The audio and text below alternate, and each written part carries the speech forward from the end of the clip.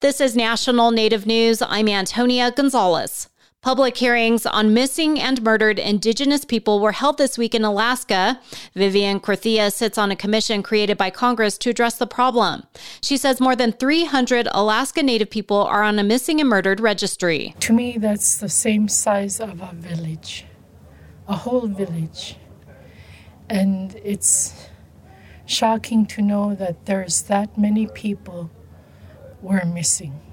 The Not Invisible Act Commission met in Anchorage to hear testimony from victims and advocates working to prevent violence. They identified a range of problems, including a lack of services for vulnerable people and too little law enforcement in rural Alaska. Systemic racism and trauma were reoccurring themes. Several advocates told the commission that it's hard to make federal programs work in rural Alaska, especially for small tribes. Dana Deal, Director of Wellness and Prevention at the Alaska Native Tribal Health Consortium, says federal grants are not easily tailored to community needs. Oftentimes the scope of our funding is very limited and narrow, but from an Alaska Native perspective, we see things more holistically, and you can't separate things like mental health, physical health, and spiritual health.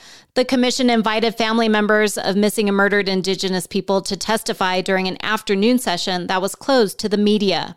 By October, the panel is to produce recommendations on how the federal government can better prevent and respond to violence against Native Americans and Alaska Natives. The North Dakota legislature has passed a bill that codifies the Indian Child Welfare Act in the state.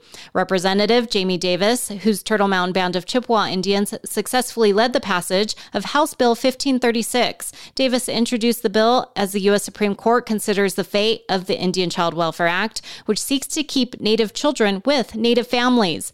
Under the bill, if the High Court does make changes to the federal law, the changes would not apply in North Dakota unless the legislature chooses to amend it in the future. In a statement, Davis says a repeal or significant change to ICWA by the U.S. Supreme Court could have negative impacts on American Indian and Alaska Native children, and that protecting ICWA in North Dakota protects Native children. The bill passed 46-0 in the Senate and 91-1 in the House, and now heads to the governor. A Colorado News Collaborative recently released a report highlighting the experiences of Indigenous communities with the media. It also includes solutions on improving that relationship. KUNC's Emma Vandeninde reports. CoLab's Indigenous Voices report gathered Indigenous leaders and community members for discussions. The group frequently mentioned how they felt invisible in the media.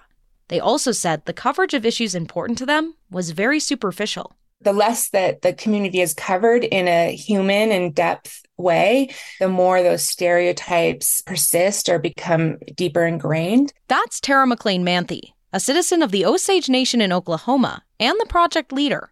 The report focuses on 3 areas of improvement: reach, representation, and respect.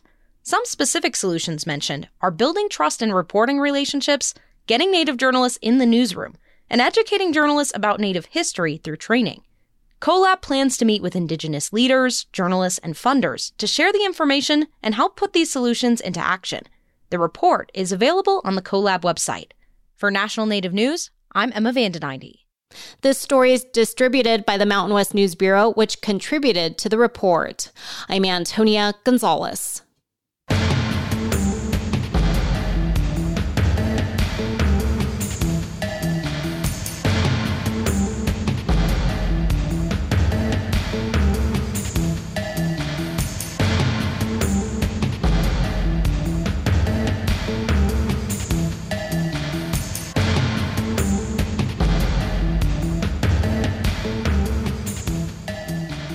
National Native News is produced by Koahnic Broadcast Corporation with funding by the Corporation for Public Broadcasting.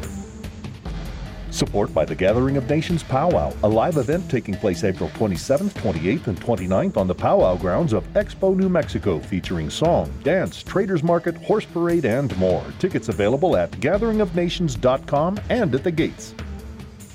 Support from the Self-Governance Communication and Education Tribal Consortium, presenting the 2023 Tribal Self-Governance Conference at the River Spirit Resort starting June 26th. Registration closes June 23rd at tribalselfgov.org.